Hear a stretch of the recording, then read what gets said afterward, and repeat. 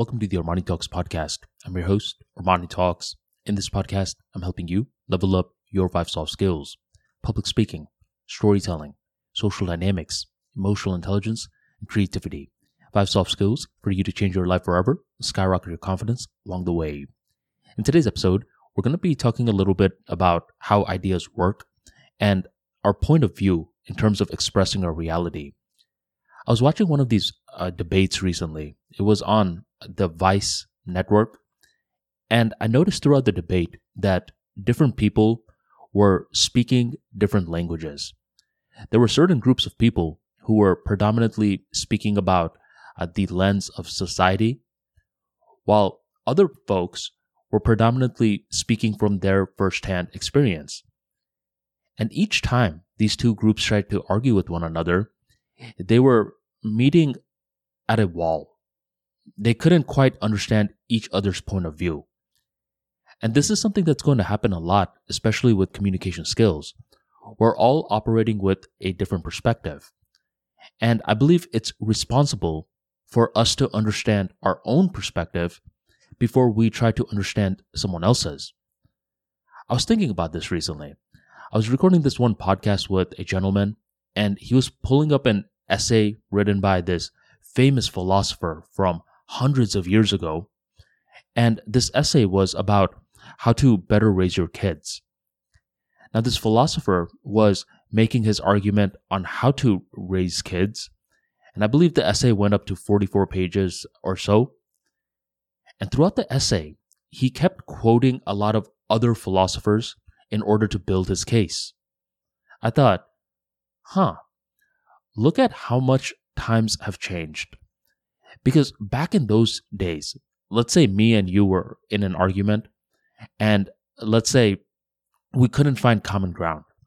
So eventually I'm like, hey, bud, I'll have you know that Aristotle agrees with me. He agrees with my line of reasoning. You're going to be like, wait a minute, Aristotle agrees with you? Okay, give me a second and let me reevaluate my position. What you're noticing is that philosophers held a lot of power back then. But nowadays, let's just imagine that me and you are going in this heated debate, and I'm like, well, Aristotle agrees with me. You're going to be like, man, who the hell cares? Screw Aristotle. It's because our point of view nowadays is different. A lot of people don't respect philosophers like they once did. Nowadays, there's more respect for, let's say, a physicist. So if you're operating with a certain point of view that is giving philosophers the benefit of the doubt, suddenly Aristotle is a credible resource. But from your point of view, if philosophers are just talkers but not doers, then Aristotle is a joke. Now, this is difficult because there is no right answer.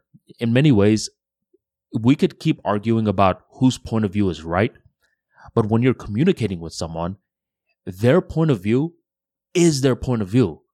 And I believe if you're trying to just bulldoze through that perspective with your one, you're going to get a lot of the clash that I personally saw in that Vice debate. It's not constructive. So where do we go from here? I believe in certain domains, having a conversation is beneficial. Okay? But in other domains, having a conversation is just a waste of time.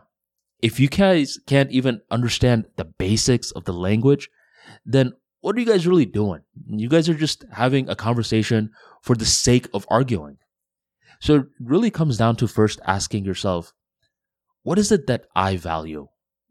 I was thinking about this personally from my lens recently, and I'm like, if you were to really press me on it, I don't put philosophers on top of the food chain, nor do I put scientists or religious folks or anything like that.